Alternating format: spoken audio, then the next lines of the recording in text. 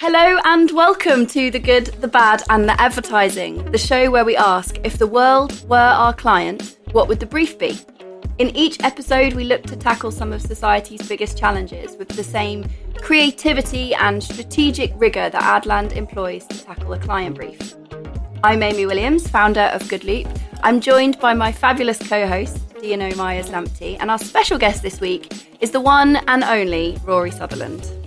After being fired from Ogilvy in 1989, he's now the Vice Chairman of Ogilvy UK and the founder of Ogilvy's industry-leading behavioural science practice. Rory, you have been a colourful and valuable mentor to me in my career, and we're thrilled to have you join us on the show. Oh, it's a pleasure. I think it's an incredibly worthy topic you've chosen. My great grumble with the ad industry is it has this magical thing, creativity, which is, elsewhere in business, there isn't really a central repository for creative thinking. And yet we deploy what we do too narrowly. We confine ourselves to Marcom solutions. And to be honest, that arose really because of the commission method of payment, where if you didn't effectively sell a client some paid media solutions, you didn't make any money. That hasn't been how we're paid since 1989, but the muscle memory is so strong, we still behave as though we were paid that way. Yeah, I think we'd all be much prouder of our industry if we applied it more broadly. And there are some really fantastic areas of society that we can really have an impact on. So that's really the point of this show, is to just inspire some of that thinking. We never pretend to be experts in these topics, but just taking a little bit of time to consider how our expertise might help. And actually, this week's topic is a really interesting one. We're going to be talking about the art of persuasion. And I should start by holding my hands up and admitting I am extremely easily persuaded. I have a relentless Economist subscription that comes in my letterbox every single week because I couldn't say no to some charming bloke in a train station 2 years ago. And we're being persuaded to do things every single day. And as you say, Rory, often it's the advertising industry. Our industry is the architect of desire. And whether we are encouraging people to buy the 12 millionth new iPhone or invest 3 months' salary in a shiny rock, we are pretty good at what we do. Persuasion's good, by the way. I think we often forget this. One of my observations about government in particular is that because it's run by economists who occasionally it's run by lawyers, really, who occasionally take advice from economists. That's the phrase of Richard Thaler, the Nobel Prize winner, the man who co-wrote Nudge. And he wrote once, I think, in his column in the New York Times, that his experience of Washington was that it's basically a load of lawyers who occasionally ask economists a question. Now, where this manifests itself is that government, because it's legally dominated, tends to look at compulsion first, economic incentives second, and voluntary persuasion third.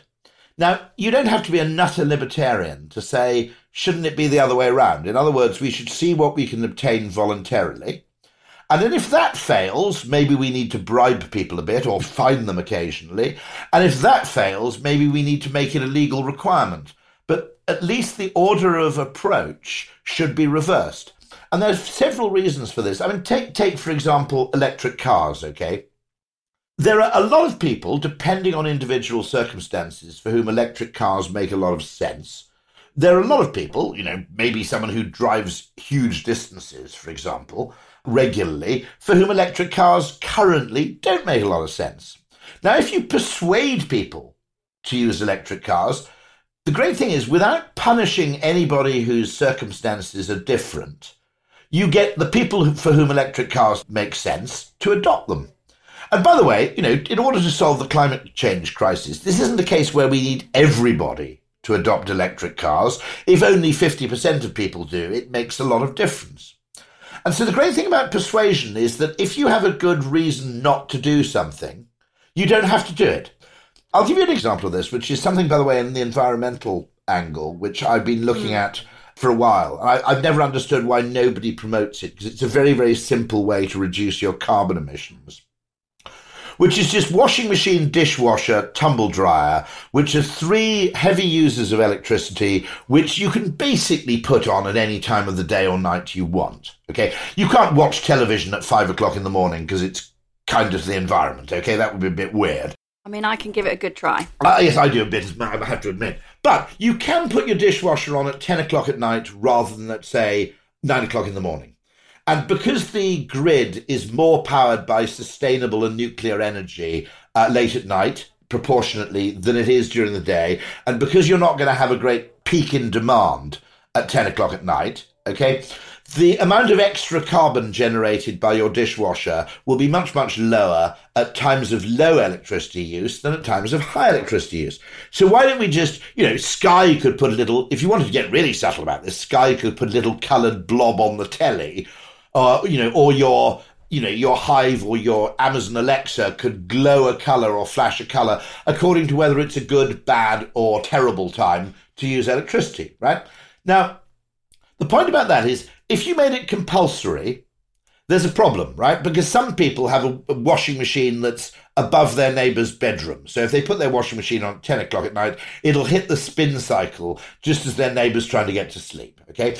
Some people work nights, so you don't want them putting their tumble dryer on when they're not at home, just in case it catches fire, right?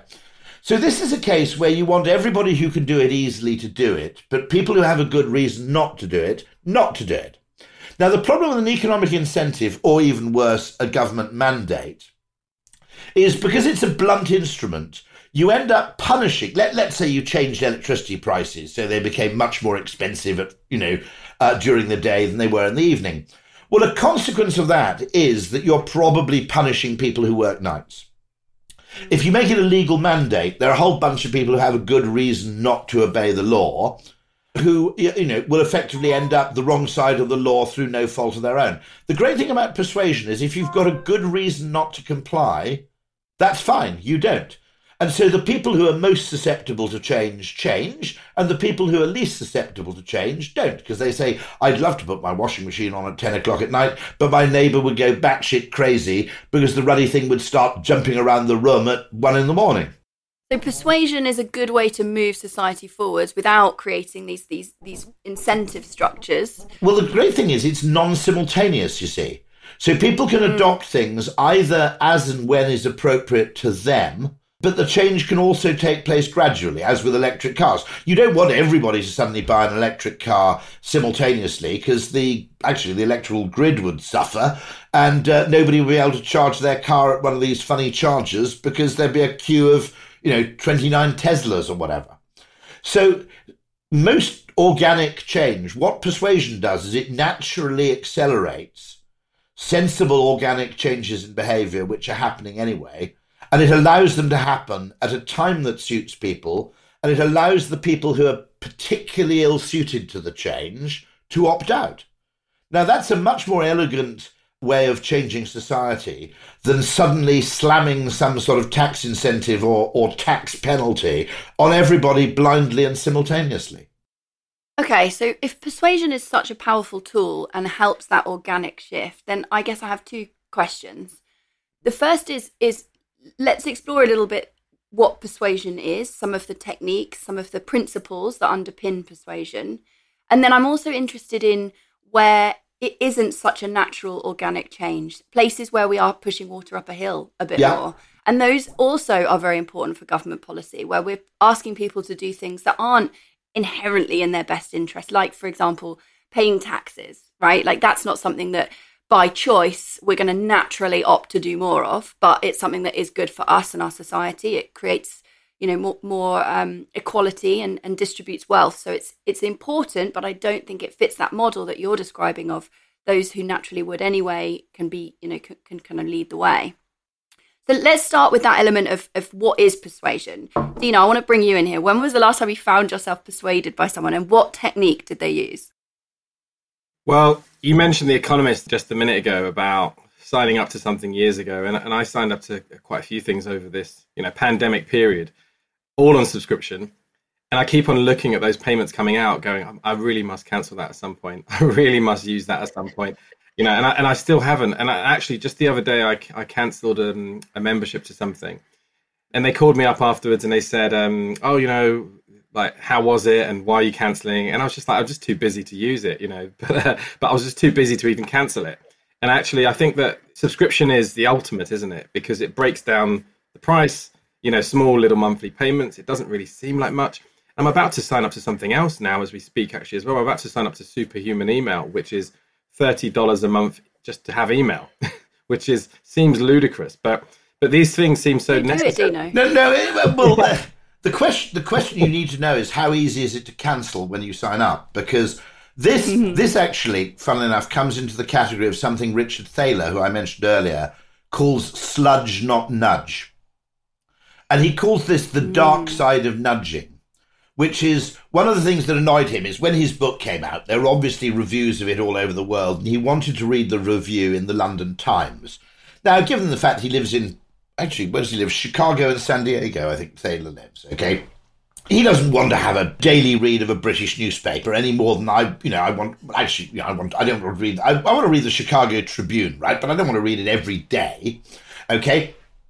And so he signs up to the Times on the web with an introductory offer in order to read the articles and reviews about his book, and then discovers that I think to cancel, he has to make a phone call. Now, the reason that's sludge is that the process of cancelling a subscription should be commensurately easy compared to the process of signing up. And getting someone into a fur-lined trap where it's very attractive to walk in but impossible to escape. Now, the consequence of that, by the way, is that we've all been once bitten, twice shy by those sludge subscriptions. And as a result, we're unwilling to subscribe to lots of other things where, if we were assured of the fact that we could cancel easily, we'd probably be happy to sign up. I never subscribe to anything on Amazon. They occasionally offer me products where I can have them delivered every 3 months and save money. There are two reasons for that, actually. I don't want weird things from Amazon arriving unexpectedly because I might be on holiday or something. But also, I'm now disproportionately... We had a cat once that caught its tail in an electric fire. Every time it came into the room, it would give this electric fire a massively wide berth for about the next 2 years. And that's how I feel about subscription, because I'm disproportionately cautious now. And so those people who actually perform sludge subscription benefit themselves in the short term, but in the longer term, and for the rest of the category, they're doing immense damage, I think, because it's a bad form of persuasion. And I think Thaler's definition of what he called libertarian paternalism, which is nudging, his definition of a successful nudge is one that doesn't occasion any subsequent regret. If we persuade someone to do something, and now you've got to be a bit careful about setting that as the barrier, because we tend as humans to have a thing called adaptive preference formation, which is we tend to post-rationalize the things we do. When was the last time you ever bought a luxury piece of clothing that you regretted? We never do. I mean, someone once told me, someone who worked for Littlewoods clients, almost an argument for buying luxury goods is that you never regret your extravagances. There's a strange thing in psychology, which is if you spend disproportionately more money on something, unless it proves to be a total disaster, generally we post-rationalize it. But nonetheless, Thaler's point is it's not a nudge if people regret doing it. I think, Robert Cialdini looks at this in his book as well, this ethics of persuasion. And I found it really interesting, this idea that it also has negative consequences. If the business uses persuasion techniques in a negative way, it self-selects certain types of employees. It creates a certain type of culture. It means your employees are more likely to swindle the business and cook the books and take extra days holiday because you've created a culture that is inherently based on accepting those unethical principles. If you want to read more about this, I'm writing about this in The Spectator this coming Friday, which is that I think that job applications, it's become so competitive getting into a management consulting firm, for example, that I think they're going to be recruiting a load of dark triad personalities. When you apply to something like McKinsey or Boston Consulting Group, okay, they employ algorithms to read the CVs and covering letters to determine who gets the first interview. Now, people know this, okay, and what they do, I'm not making this up, they write a CV and covering letter, perfectly sane CV and covering letter. And then at the bottom of the letter or the CV, they write loads of words like Nobel laureate or double Olympic gold medalist or, love spreadsheets. But then what they do is they change the text, the font color to white. So it's invisible to humans, but visible to the algorithm. Now, my argument is that, one, If you're making the barrier to entry unbelievably hyper-competitive, the price you pay is, one, a huge homogeneity of mental type in the people who succeed. And the whole value of an ad agency, I think, in the modern world is precisely its cognitive diversity within the building. I don't think it's actually that we produce ads. I think it's a rare case of a business which can work for another business which actually prizes and values cognitive diversity and diversity of approach to some degree. But I also think that when you make things hyper-competitive, there's a wonderful experiment with chickens done by a man called Muir, which is if you breed from the top-laying hens, you actually end up with psycho chickens who all peck each other to death. The way to breed chickens is to breed from the top-laying cages, not the top-laying hens, because that way you build in social capital measures into your breeding, not just individual capital measures. That's incredible. And it's a really fascinating lesson. But have a look at Muir's chicken work. He was at Purdue, I think. That's fascinating. And a couple of things you touched upon there. Firstly, this kind of cognitive diversity of creative people and creative agencies, but also the McKinsey point you made. I was speaking to someone the other day who said that they got through, back in 20 years ago or something, they got through to stage 6 or something of McKinsey. And they were told they were a little bit kind of too maverick. Yes. And I think that touched upon that point, really. You do so well, you get so far, and then actually, no, you're just a little bit too creative for us. Because ultimately, that's what they want. They want a bit of conformity and they want a bit of process following, I guess. The education system was really designed to produce people for the Indian civil service. The same as in China, the whole purpose of education was to produce functionaries. It wasn't to produce, disruptive thinkers. Well, I think this brings us nicely back to government policy, right? Because your point at the top of this conversation was that there's very homogenous thinking within the people that decide that government policy when it's led by lawyers and advised by economists. So taking tax as a topic, right, that is so, so important to our society. Tax systems raise revenue, they tackle inequality. A study by Tax Justice UK found that across the UK, people were willing to increase their taxes, and that has actually increased since the pandemic. It was 41% in March were willing to increase their taxes, and it was 46% in June. So the use of the NHS, the explicit value that it has brought, has really shifted people towards tax reform. However, £300 billion are lost every year to tax avoidance schemes across the world. Oh, it's more than that. I always joke that I'm in the annoying tax bracket where I earn enough money to pay a lot of tax, but I don't earn so much money that I pay no tax whatsoever. Yeah. The Warren Buffett pays less tax than his assistant type stories. Yeah. It really is quite phenomenal how our society has structured itself around those wealthy few. And I think I would love to start to narrow this brief down to thinking about tax reform, thinking about persuasion first and foremost, and creating a reframing for tax that is about being proud of the civil service that it truly is. Well, do you want to go back one, which is, I think, what lawyers and economists do in attempting, in the case of economists, to model human behaviour on physics.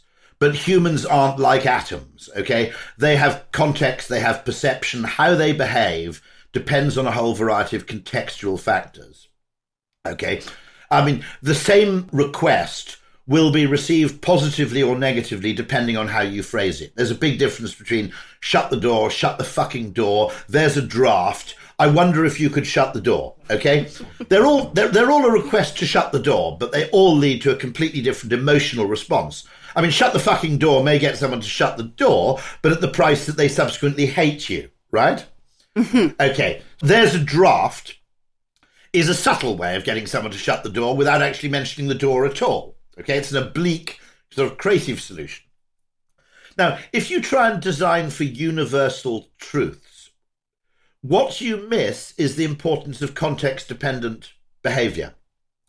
And quite often you can solve a problem not by changing the reality, but by recontextualising it. But if you're looking at a discipline like economics, which aims at a kind of universalism, that whole creative solution space is off limits to you. Because you're looking to solve the problem for everybody simultaneously, universally. And that generally means a blunt instrument. Now, one thing with tax, which I would do very heavily, is I would tax people a bit too much. and then give them an annual rebate. Now, one of the reasons for that is even if people take the rebate, it's probably an incentive to save, because you could treat that almost as government enforced saving, where once a year you get a bit of a lump sum. But I would also say, okay, it's quite hard to get someone to write a cheque for the NHS for no reason at all. On the other hand, if you created a 50% club where people gave 50% of their rebate to the NHS, for example, it's much, much easier, and this is not just me saying this is also Shlomo Benazzi at UCLA, okay? If you have, let's say I get rebated £1,000 by the HMRC every year. Let's just make it £1,000 for the purposes of neatness, okay? Mm-hmm. Then asking me to join a club where I forego 50% of the rebate for the NHS, and it has to be hypothecated. I don't think you could say give 50% back to the government. But if you made it the NHS or education, or I suppose defence if you're that way inclined, but if you could hypothecate 50% of your rebate, I think it'd be quite easy to get some people. Now, what's interesting about this, right, goes back to my earlier point. Okay, let's say you're a bit skint and you've got 4 kids. Okay, no one's going to expect you to join that club. All right, right? People go, no, of course, But I had a lot of friends who are really, really left wing. Okay, and they were always burbling on about how tax should increase. They didn't have any kids. They had 2 incomes. They'd made a fortune out of the property market. Now, the nice thing about this, it would kind of put them on the spot, wouldn't it? Because if you could make it a matter of public record, if you donated 50% of your rebate, the great thing about social judgment there is that nobody's expecting the poorer 50% or the constrained 50% or the younger people. No one's expecting younger people to give that money. But I think, if you're my age and your kids have left home, I would feel under some social pressure to participate in that act of generosity. And the great thing there is it's voluntary, and the reward mechanism is actually reputational rather than being financial. But reputation can be a terrible, just to be clear about this, reputation, Twitter shaming and things can be a really, really horrible thing. It can be a horrible tool to play. But it does have a subtlety that other forms of persuasion don't necessarily, which is that no one's going to shame you if you're skint for not making a donation to the NHS. But they might if you're gratuitously rich. I also, in my research for this episode, I found an interesting little insight, which is this Tax Justice UK. They've done a huge amount of research and they just published a report in September of 2020. They found that there's actually a very positive perception of the wealthy amongst the British public. And this rich bashing, this quite divisive sort of undermining of the wealthy as that, the Warren Buffett 1% doesn't pay any money, screw him. Like, that narrative really doesn't work. Actually, wealth is quite aspirational. Many see it as a route to security for their families. So reframing the highest taxpayers as the heroes of society and as an aspirational position is much more effective than alienating them and accusing them of sort of tax avoidance. It is interesting, which is that virtue signalling or allegiance signalling to your peer group disproportionately leads to modes of communication which are slightly repellent to the people you need to persuade. Now, if you take Jeremy Corbyn's last election, this fascinated me because they had a proposal for tax increases which left you unaffected unless you earned more than £80,000 a year. Okay. Which is a fairly small percentage of UK wage earners. And they looked at this, and I thought it would be far more popular than it was. As you've remarked, it didn't really gain any traction. Now, the Labour Party's always been slightly muddled in its thinking, because what it really wants to do is tax wealth. And it would always say tax cuts for millionaires would always be the language it would use to try and get a program. But then it would propose income taxes. Okay, now that's actually not the same thing. Okay, you could be earning a very high salary while not being a millionaire by dint of just being young, for example, right? Okay, so there's this dishonest thing, which is there's great wealth inequality, but they've always sought to rebalance wealth inequality, not with wealth taxes or property taxes, which in my opinion would be fair, but actually with income tax. Income is not what makes you wealthy, it's what you need in order to get wealthy in the first place. Mm. Okay. Yeah. And the interesting thing I think they also fail to notice is that not many people earn £80,000 a year, but a lot of people aspire to one day. And so if you're on one of those career paths where your job is, I'm an assistant manager somewhere, and I hope to make it to regional manager by the time I'm 50. For everybody who earns £80,000 a year, there are probably 10 or 20 people who aspire to do it one day. Now, this raises a really interesting question about the tax system, by the way, which is that you're taxed on your income every year, independent of what you've earned in previous years. Okay, so let's imagine you're a teacher and you make it to headmaster towards the end of your working life. Well, suddenly you're taxed at 40%. I guess I don't know if they're headmasters who are taxed at 45%. But the 3-4 big bonus years you have at the end of your career where your kids have left home, suddenly you're taxed at this huge rate, okay, even though for the previous 20 years of work, you didn't earn all that much. Now, equally, someone who works for some merchant bank who's been earning in the top tax rate for, since they were 28, they only pay 40%. Now, there's a guy called Roger L. Martin, who's a very good marketing thinker. He was the dean of the Rotman School at the University of Toronto. And he tried to introduce in Canada, with, I think, the Conservative Party, a cumulative tax rate. So what the rate at which you paid income tax depended on what you'd earned to date. So someone who'd earned a low salary and then towards the end of their life started earning big, for the first 3 years, if they hadn't earned that much previously, wouldn't pay a huge amount of tax on what you might call the payout. Because all business is to some degree a bit of a tournament. You're not there just for the money you're earning now. You're there for the money you believe you can earn in the future. It's also worth noting that I believe there should be redistribution of wealth from the young to the old, and the property market has done exactly the opposite. And the reason I believe this is basically life experience, which is when I was young, I had bugger all money and there were lots of things I've needed. And now I'm old, my kids have just left to go to university, okay? I have a lot more money, and to be honest, I need a lot less. Because, I bought all my shit, right? Over the previous, I've worked at Ogilvy for 30 years. Over those previous 30 years, I've, most of the, I can go into a branch of Dixon's now, and if you gave me 2,000, admittedly, I spend most of my money on consumer technology because that's the saddo I am. But if you gave me a £2,000 voucher, a Dixon's voucher or PC World voucher, and sent me in, I'd actually have trouble spending it, okay? Because, if there was any electronic shit I needed, I've probably got it already. But as you say, it's like a tournament, and money is so divorced from need at these higher levels we're talking about. It's an achievement thing. It's a status thing. It's that I struggled through my youth and now I've earned my place. And that rite of passage, that cognitive structure is very, very difficult to break. And I think what you highlighted earlier is changing the context around tax paying, whether it's in the behaviour in the moment of the actual tax, whether you're filling out your tax form, or whether it's in the context within which we present tax in society. I think that is a really interesting topic for us to dive in on. Just changing the language. So George, I think it's called George Lakoff at Berkeley, who's a behavioural scientist, and he's always trying to help the American Democrats win elections because he says in many cases the language they use is terrible. But one of the things he complains about is he complains about phrases like tax relief, which automatically position tax as a burden. Completely. And also as something you should attempt to avoid. Completely crazy as a sentence. Tax break. Doesn't that sound wonderful? Utterly crazy. Oh, it sounds like a holiday. And he doesn't even agree with the word tax. He thinks you should talk about social dues or something of that kind. In other words, and also you should actually, instead of making it seem as if the money disappears into some more, you should probably make much more explicit links with what your tax actually buys you and buys society as a whole.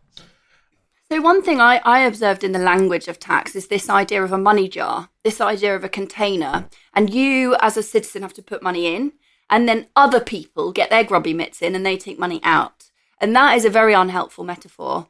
And the other thing I think in the language of economics is this very passive nature. It's all about trickle down and rising tides lift all boats. It's, let nature take its course. I think there's a really interesting reframing of the language to make it more cyclical, to make it more more about reinvesting in society rather than putting your money in a money pot that you can't access but other people can. Amy, that's very kind of close to the idea that I was kind of thinking of in terms of this kind of incentivizing for tax paying. if we could align it a little bit more to the idea of investing. So everyone, anyone that has any money and starts to invest in things all get very excited about what they're investing in and all of the different kind of businesses they're supporting and the stories that's creating. And could we do a similar thing in terms of with tax? So give people a little bit more control or perceived control over, which pots their tax is going into. Some element of choice. So is it education and defense? Is it health? Some kind of parameters. And almost get these different departments of state to pitch for investment from the public. You know what I really like about that idea, Dino? It reminds me, did you guys see the meme of the England team? And it said, the England team without immigration. And it was sort of 4 players left on the pitch, right? And what I think was brilliant about that viral image is that it created this cognitive dissonance, which is there are 2 opposing beliefs. If you're someone that is racist, you now have 2 opposing beliefs, which is 1, you love the England team, and 2, you don't think immigration is a good thing. And so one of those beliefs has to give, and that simple image challenged that conception. And I think what your idea does, Dino, is the same thing, which is if you had a section of your tax return form, you had to rank in importance to you the services it was going to fund. You had to physically say that, you cared about schools or hospitals or roads. You're forcing people to express how much that tax matters to their safety and their well-being. By the way, immigration is an interesting question, I might add, because I think it conflated 2 things in the Brexit debate, okay? There's immigration, which is people who come here to make a life for themselves and invest in a locale or a community, okay? And there's freedom of movement, which is actually slightly different, if I may be blunt about it, okay? I think we've got to be careful because that was an interesting conflation, which is, I think there are a lot of people, myself included, who are generally in favour of immigration, okay? By the way, I don't think, from a racist point of view, I don't think we should actually give preference to European immigration or migration over, for example, Commonwealth or immigration from the rest of the world. So you could argue that the EU was actually slightly racist, okay, in terms of who it gave preferential admission to.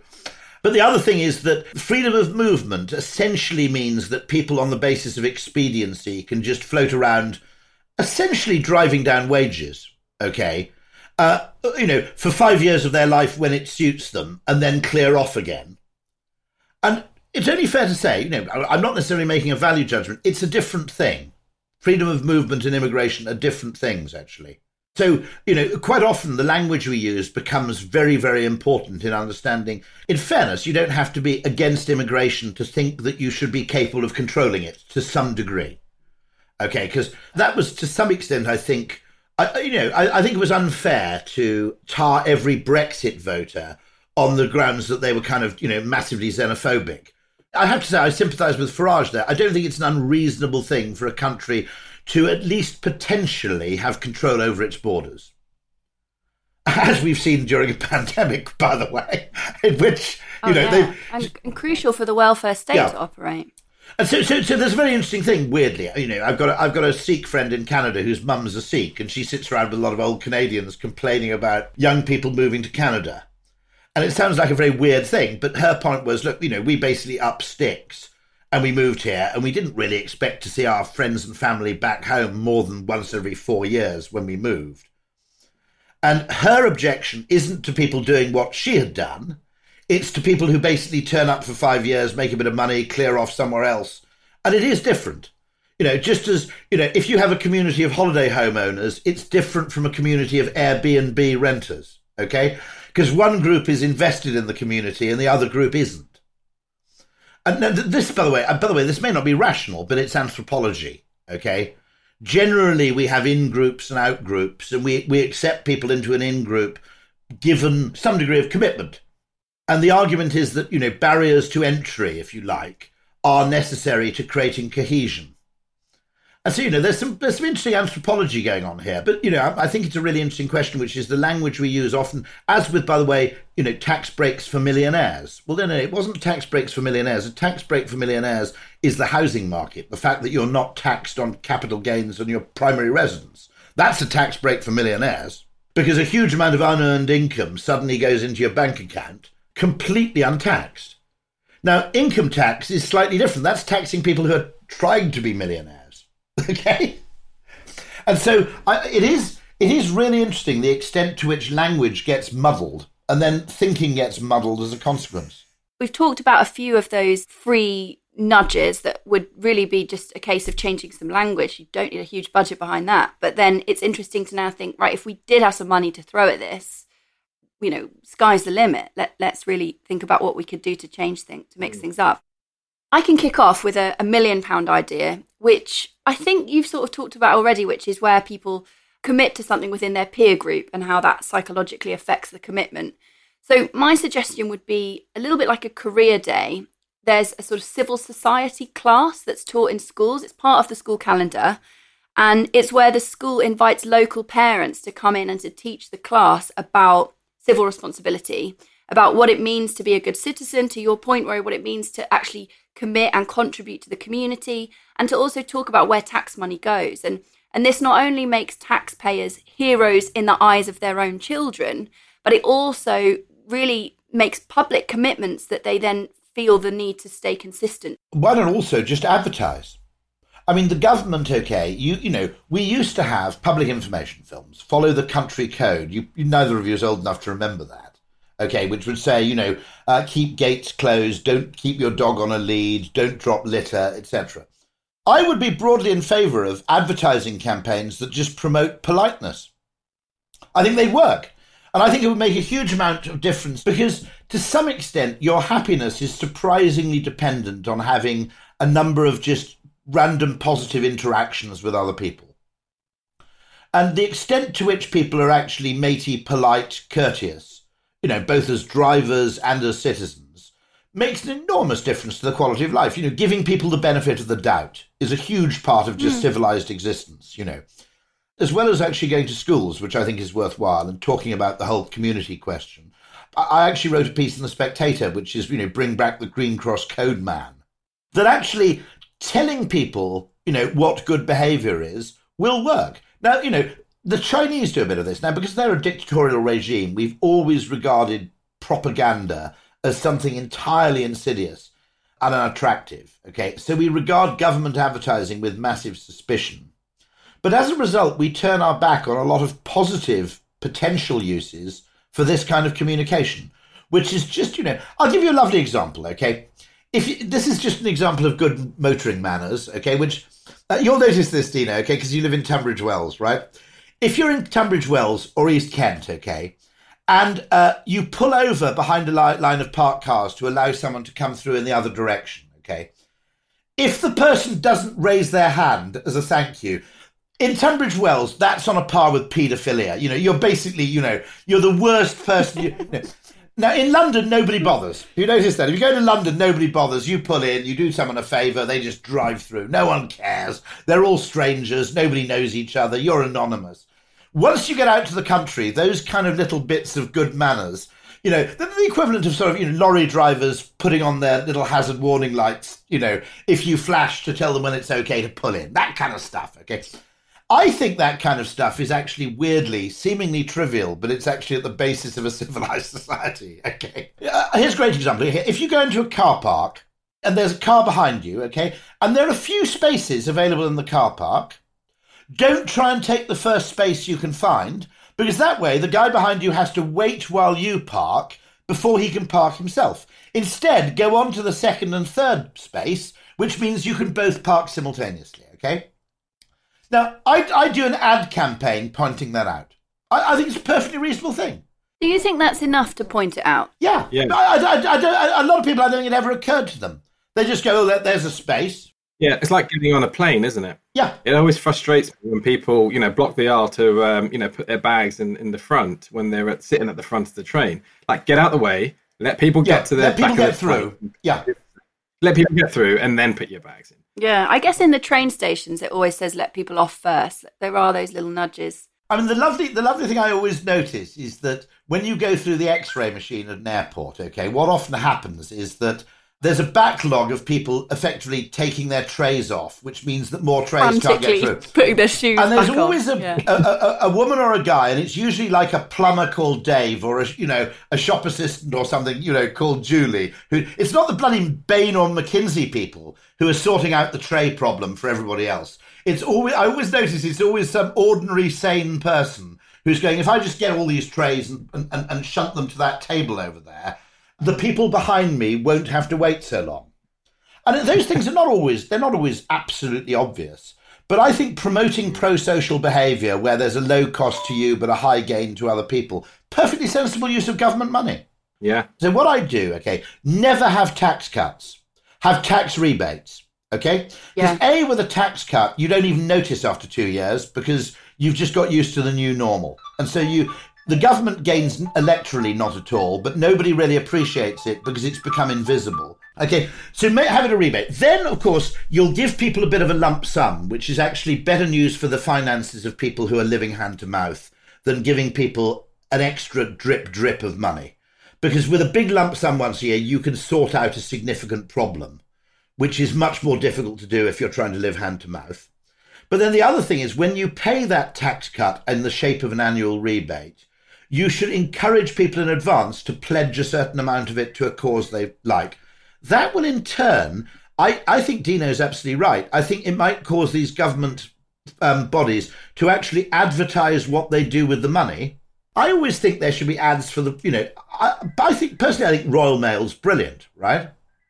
There's a really interesting thing with all networked goods, which is they provide you with much better value for money than you realise, the fact that you can send a letter overnight from my house to Glasgow for 70p is phenomenal, We don't talk enough about how phenomenal. And my view... Let's give it a minute. Exactly. And so particularly true of network goods, which actually tend to... By the way, the maths are very, very interesting. The guy, Charles Babbage, who invented the computer, was also the guy who worked with Rowland Hill on the mathematics of the Universal Postal Service. And Babbage was clever enough to realise, as a brilliant mathematician, that the costs in postage aren't distance travelled, they're all in sorting and handling, and therefore you can have a universal postage price for the whole country.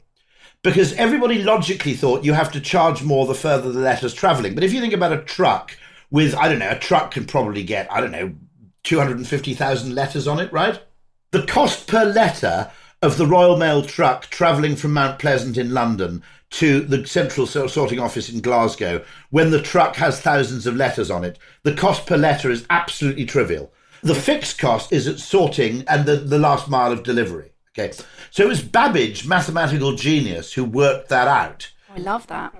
Because it's not absolutely obvious. So I always think that network goods should advertise more because we don't realise the brilliant value of money we're getting.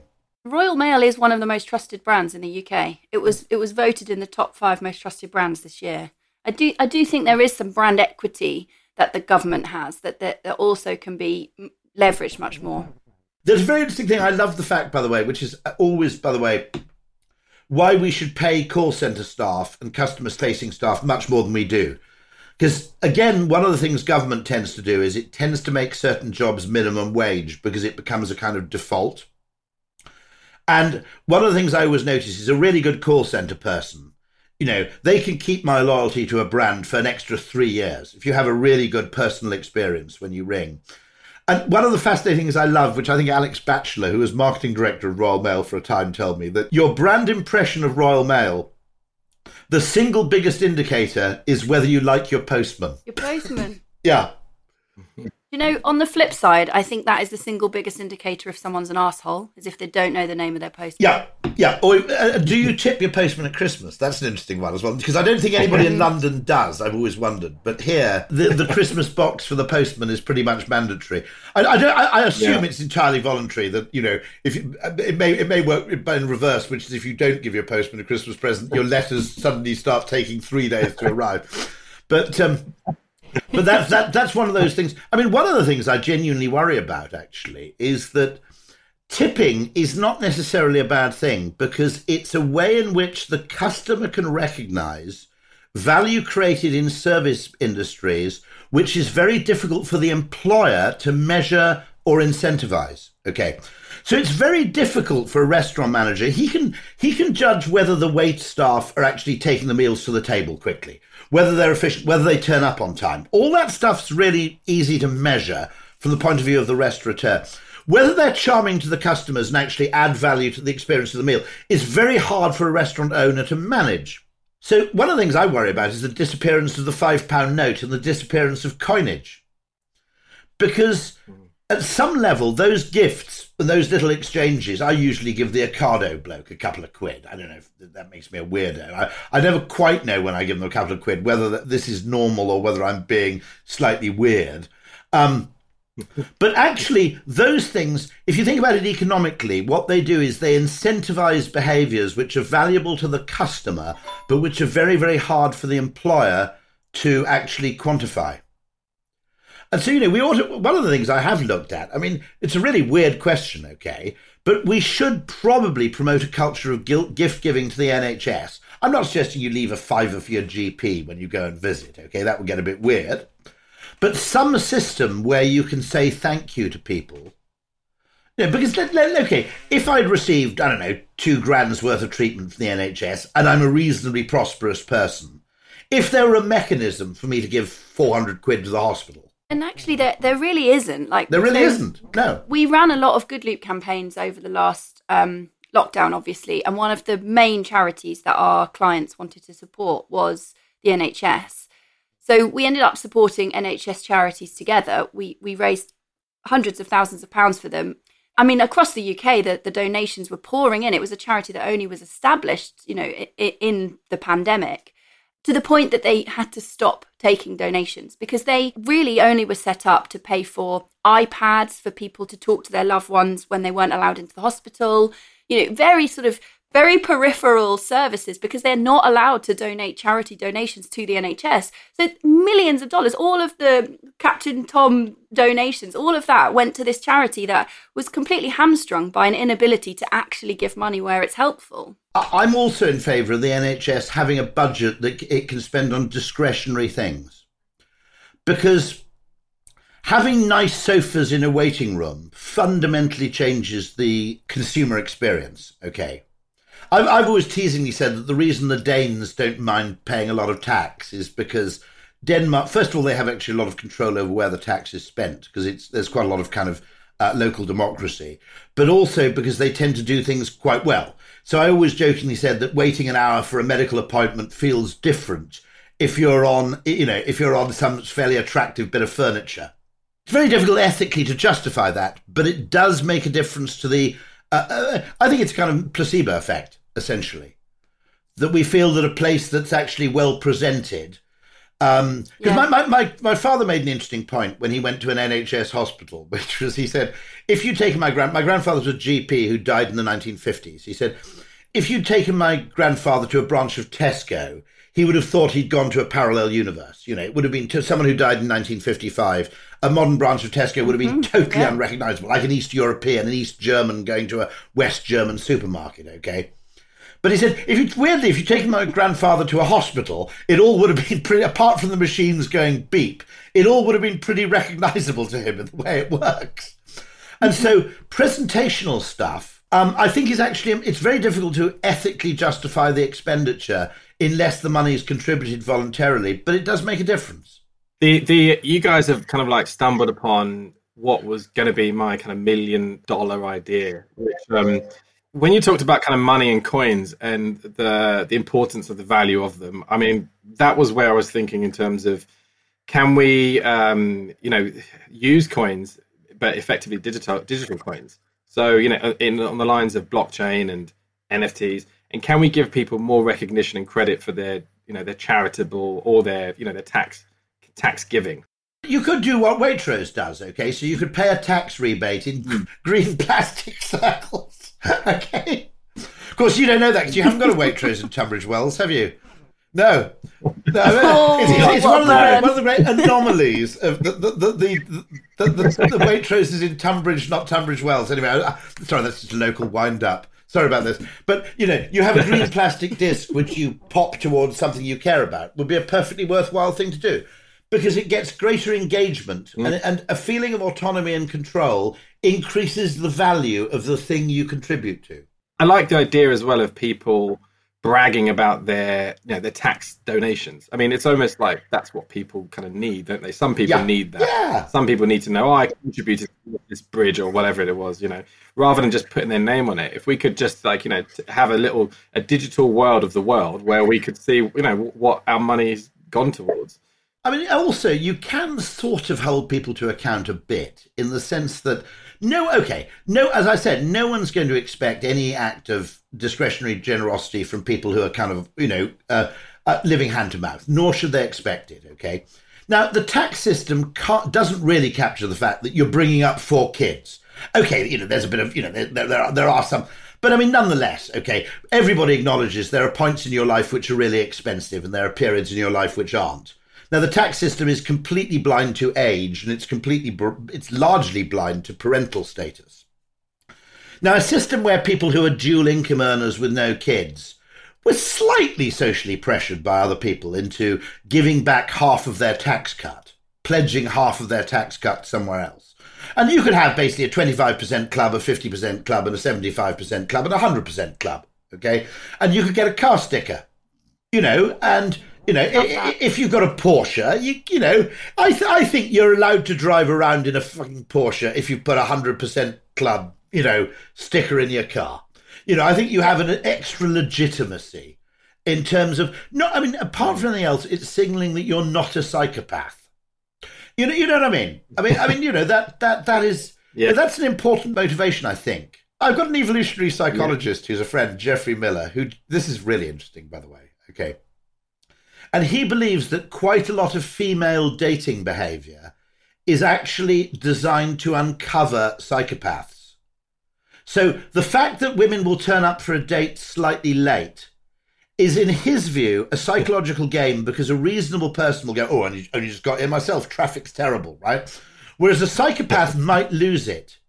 And he said a really interesting thing would be, if you bribed a waiter to tip soup on your male date's trousers, okay, during the course of the meal, a psychopath would tend to lose his temper with the waiter.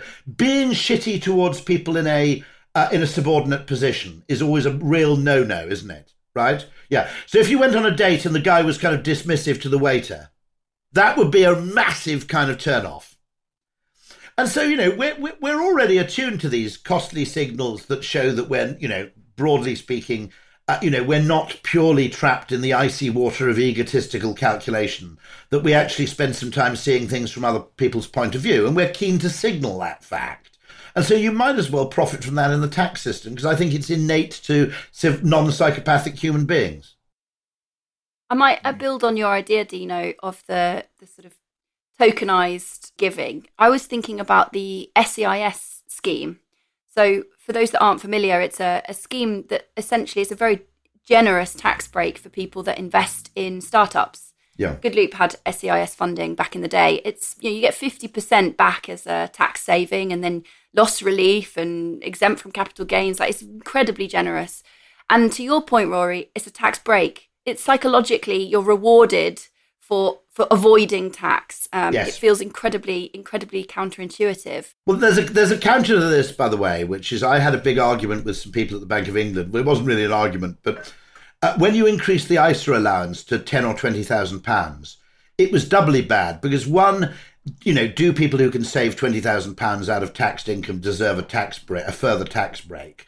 I'm right of centre politically, but I'd say that's a highly questionable thing to offer people, because it's disproportionately advantageous to people who are cash and asset rich. But the second thing is, it took away the incentive for poorer people to save. Because I said, when the ISA maximum was £3,000, okay, you felt, well, I better put 1,500 quid in, because otherwise I'm missing out. I'm never going to get that chance again. Once you made it £20,000, normal people felt, well, there's no particular urgency, because I can put twice the money in next year. And then they never did. Yeah, that's so interesting. So the scarcity value that was created by that £3,000 tax window with the ISA was a really healthy incentive to people on the borderline of saving to get them to save. Whereas when you made it £20,000, it removed the impetus to take advantage of it right now. It's so true. And I think that, like, to go back to the SEIS thing, I just wanted to add, I think it's wonderful when individuals invest in small businesses. My company wouldn't exist without those people that gave us a chance right at the beginning. And I would love to take your cryptocurrency, Dino, and apply it to an investment grant that's match funded by the government. So rather than a break, you get your investment doubled by the government. So again, it's sort of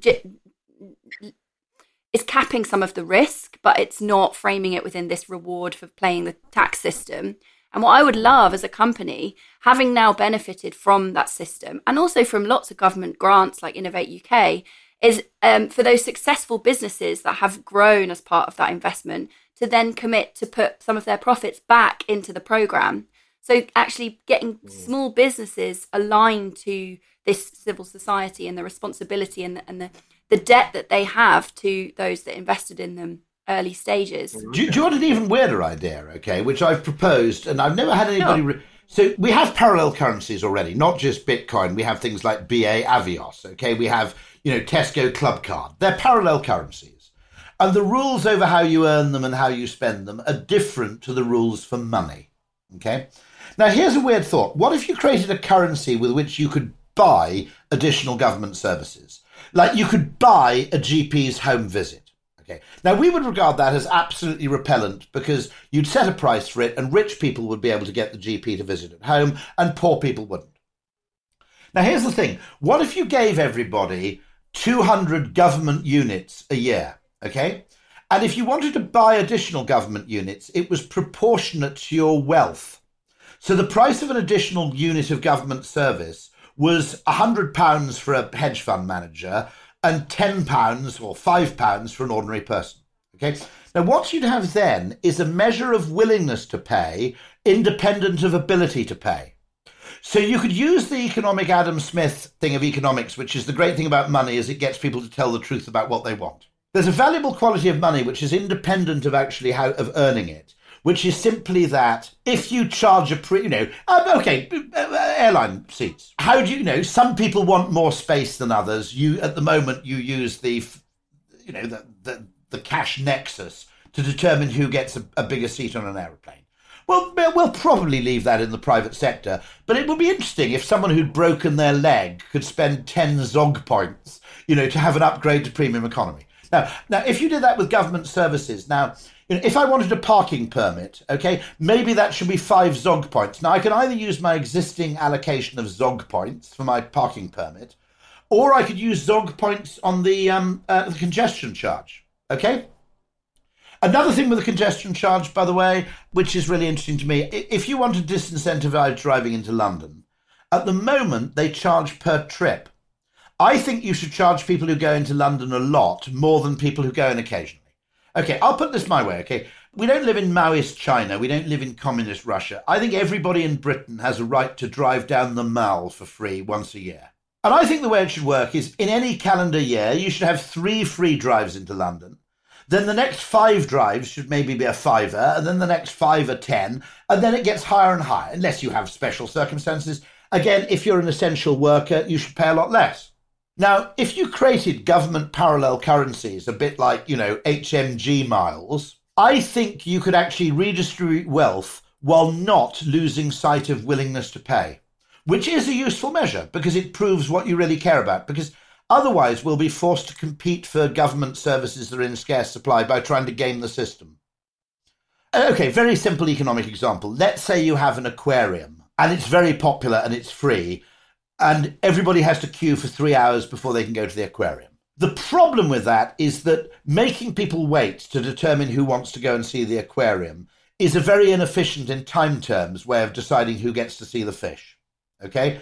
Now, you can argue, well, it's very democratic. But on the other hand, nobody gets any money out of it. The aquarium doesn't get any money out of it. And actually, it wastes 3 hours of people's time standing in a queue. So the great thing with the price mechanism is it determines accurately. Now, Disney tried a parallel currency. It actually backfired, which is you had a certain number of tickets to jump the queue on certain rides, and some rides cost more than others. So Disney created a parallel currency for the different rides at a resort, so you could somehow avoid queuing with certain rides by spending some of a currency of which you had a finite amount yourself. Okay, so admission to the park came with a certain number of units. It backfired for a weird reason, which is everybody wanted to go on the high-priced rides because they inferred they were better. Okay, so that it weirdly backfired for Disney because nobody wanted to go on the 2-ticket rides because they assumed they were not very popular and therefore shit. And therefore, if you priced a ride at a very high price, you actually increased demand for that ride. But leaving that aside, Disney is probably the ultimate service business in the world in many respects. And actually, for the government to learn from Disney, bizarre as it may seem, wouldn't necessarily be a crazy thing to do. Absolutely. And I mean, Disney does have posters all over the parks promoting politeness, talking about the ways to behave. There are rules, social rules in Disney. And also, you see, if Disney ran a hospital, right, you'd have 2 completely separate chains of corridors where the gruesome stuff took place backstage. You know how in Disney you can apparently they can get around, the people who work in Disney can get around the park using this network of tunnels. So Mickey can suddenly appear somewhere without basically having to, wander through the thing in a bedraggled suit. You don't want to see Mickey on a bus having a fag, do you? No, I do, but, but yeah. Funny enough, I'll tell you the funniest story. I went to one of these Sonnet Lumière in France, and you know those weird things where people dressed out. It was rubbish. Okay, it was in some castle in France, and they were putting on some medieval pageant bollocks. I was just there to visit the castle, and I got bored and wandered into the wood. Okay, because I just got bored and I went for a walk in the wood and basically found 15 people in medieval costume all sharing a joint. It was the funniest thing. Basically, stoned Maid Marian kind of thing. I've still got in mind if Disney run a hospital. I mean, you'd never want to leave. No, that is that problem. Yeah, that would be the problem. We have bed blockers, massive problem because it's. But I mean, borrowing from those things is okay. I mean, I think. Because what I always say about the great thing about behavioural science is it's pattern recognition. And you can spot something. Well, I'll give you an example. I had the insight about the ISA by looking at a programme for KFC when you had chips for $1 in Australia, where the thing that got everybody to buy chips was saying maximum 4 per customer. And I realised that maximum £3,000 per customer was what made the ISA work. Now, if you say of fries maximum 40 per customer, it doesn't really work.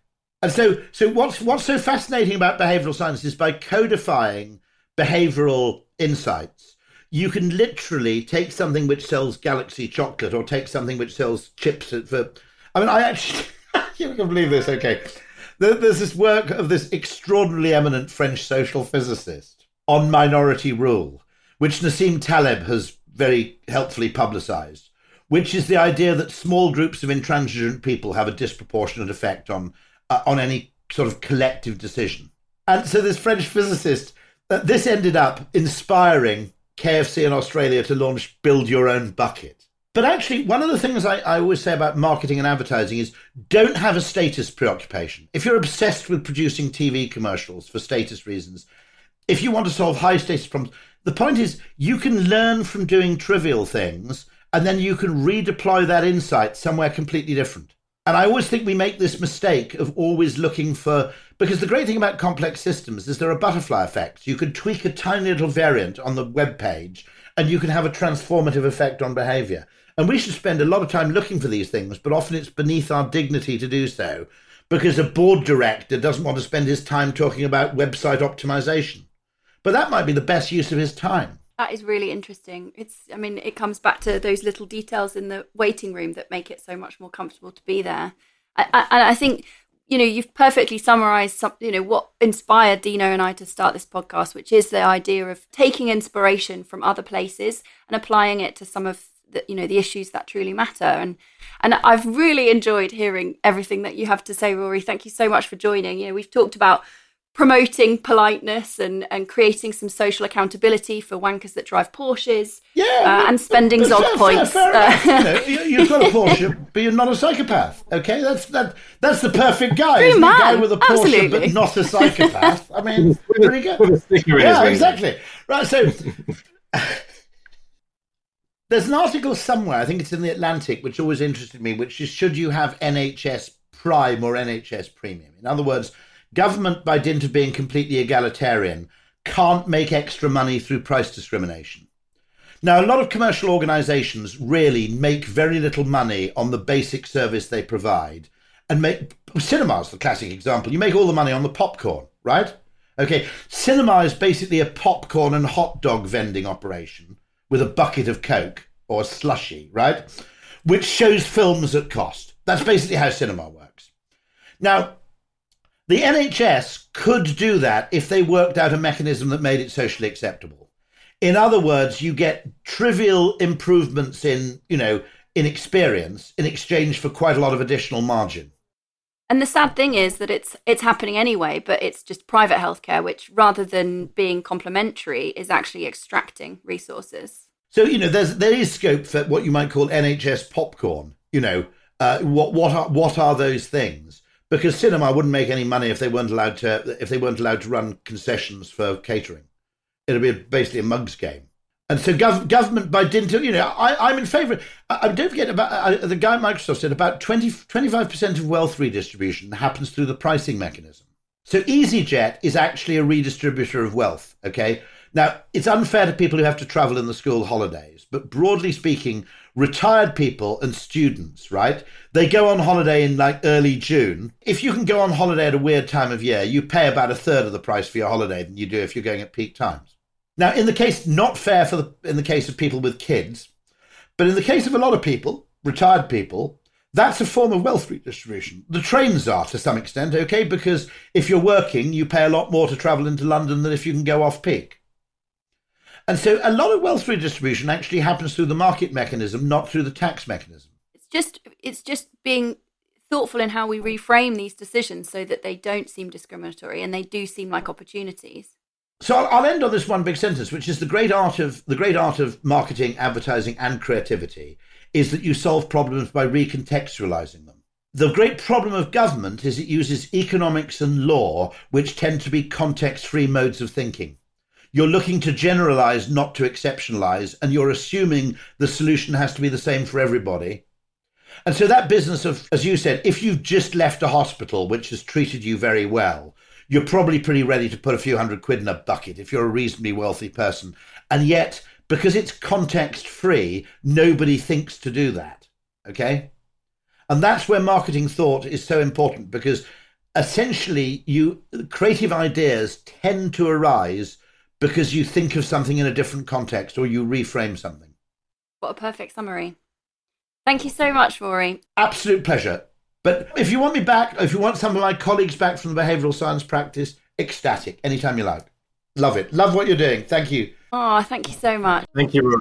Next week, we'll be chatting with the founder of the global men's health charity Movember, so be sure to subscribe and tune in for that one. That just about wraps it up. If you're listening to this and you feel inspired, or if you have an idea that we haven't thought of, then please do get in touch. We'll put our LinkedIn profiles in the show notes. And all that's left to do is to thank Rory for joining us and to thank you, our listeners, for listening.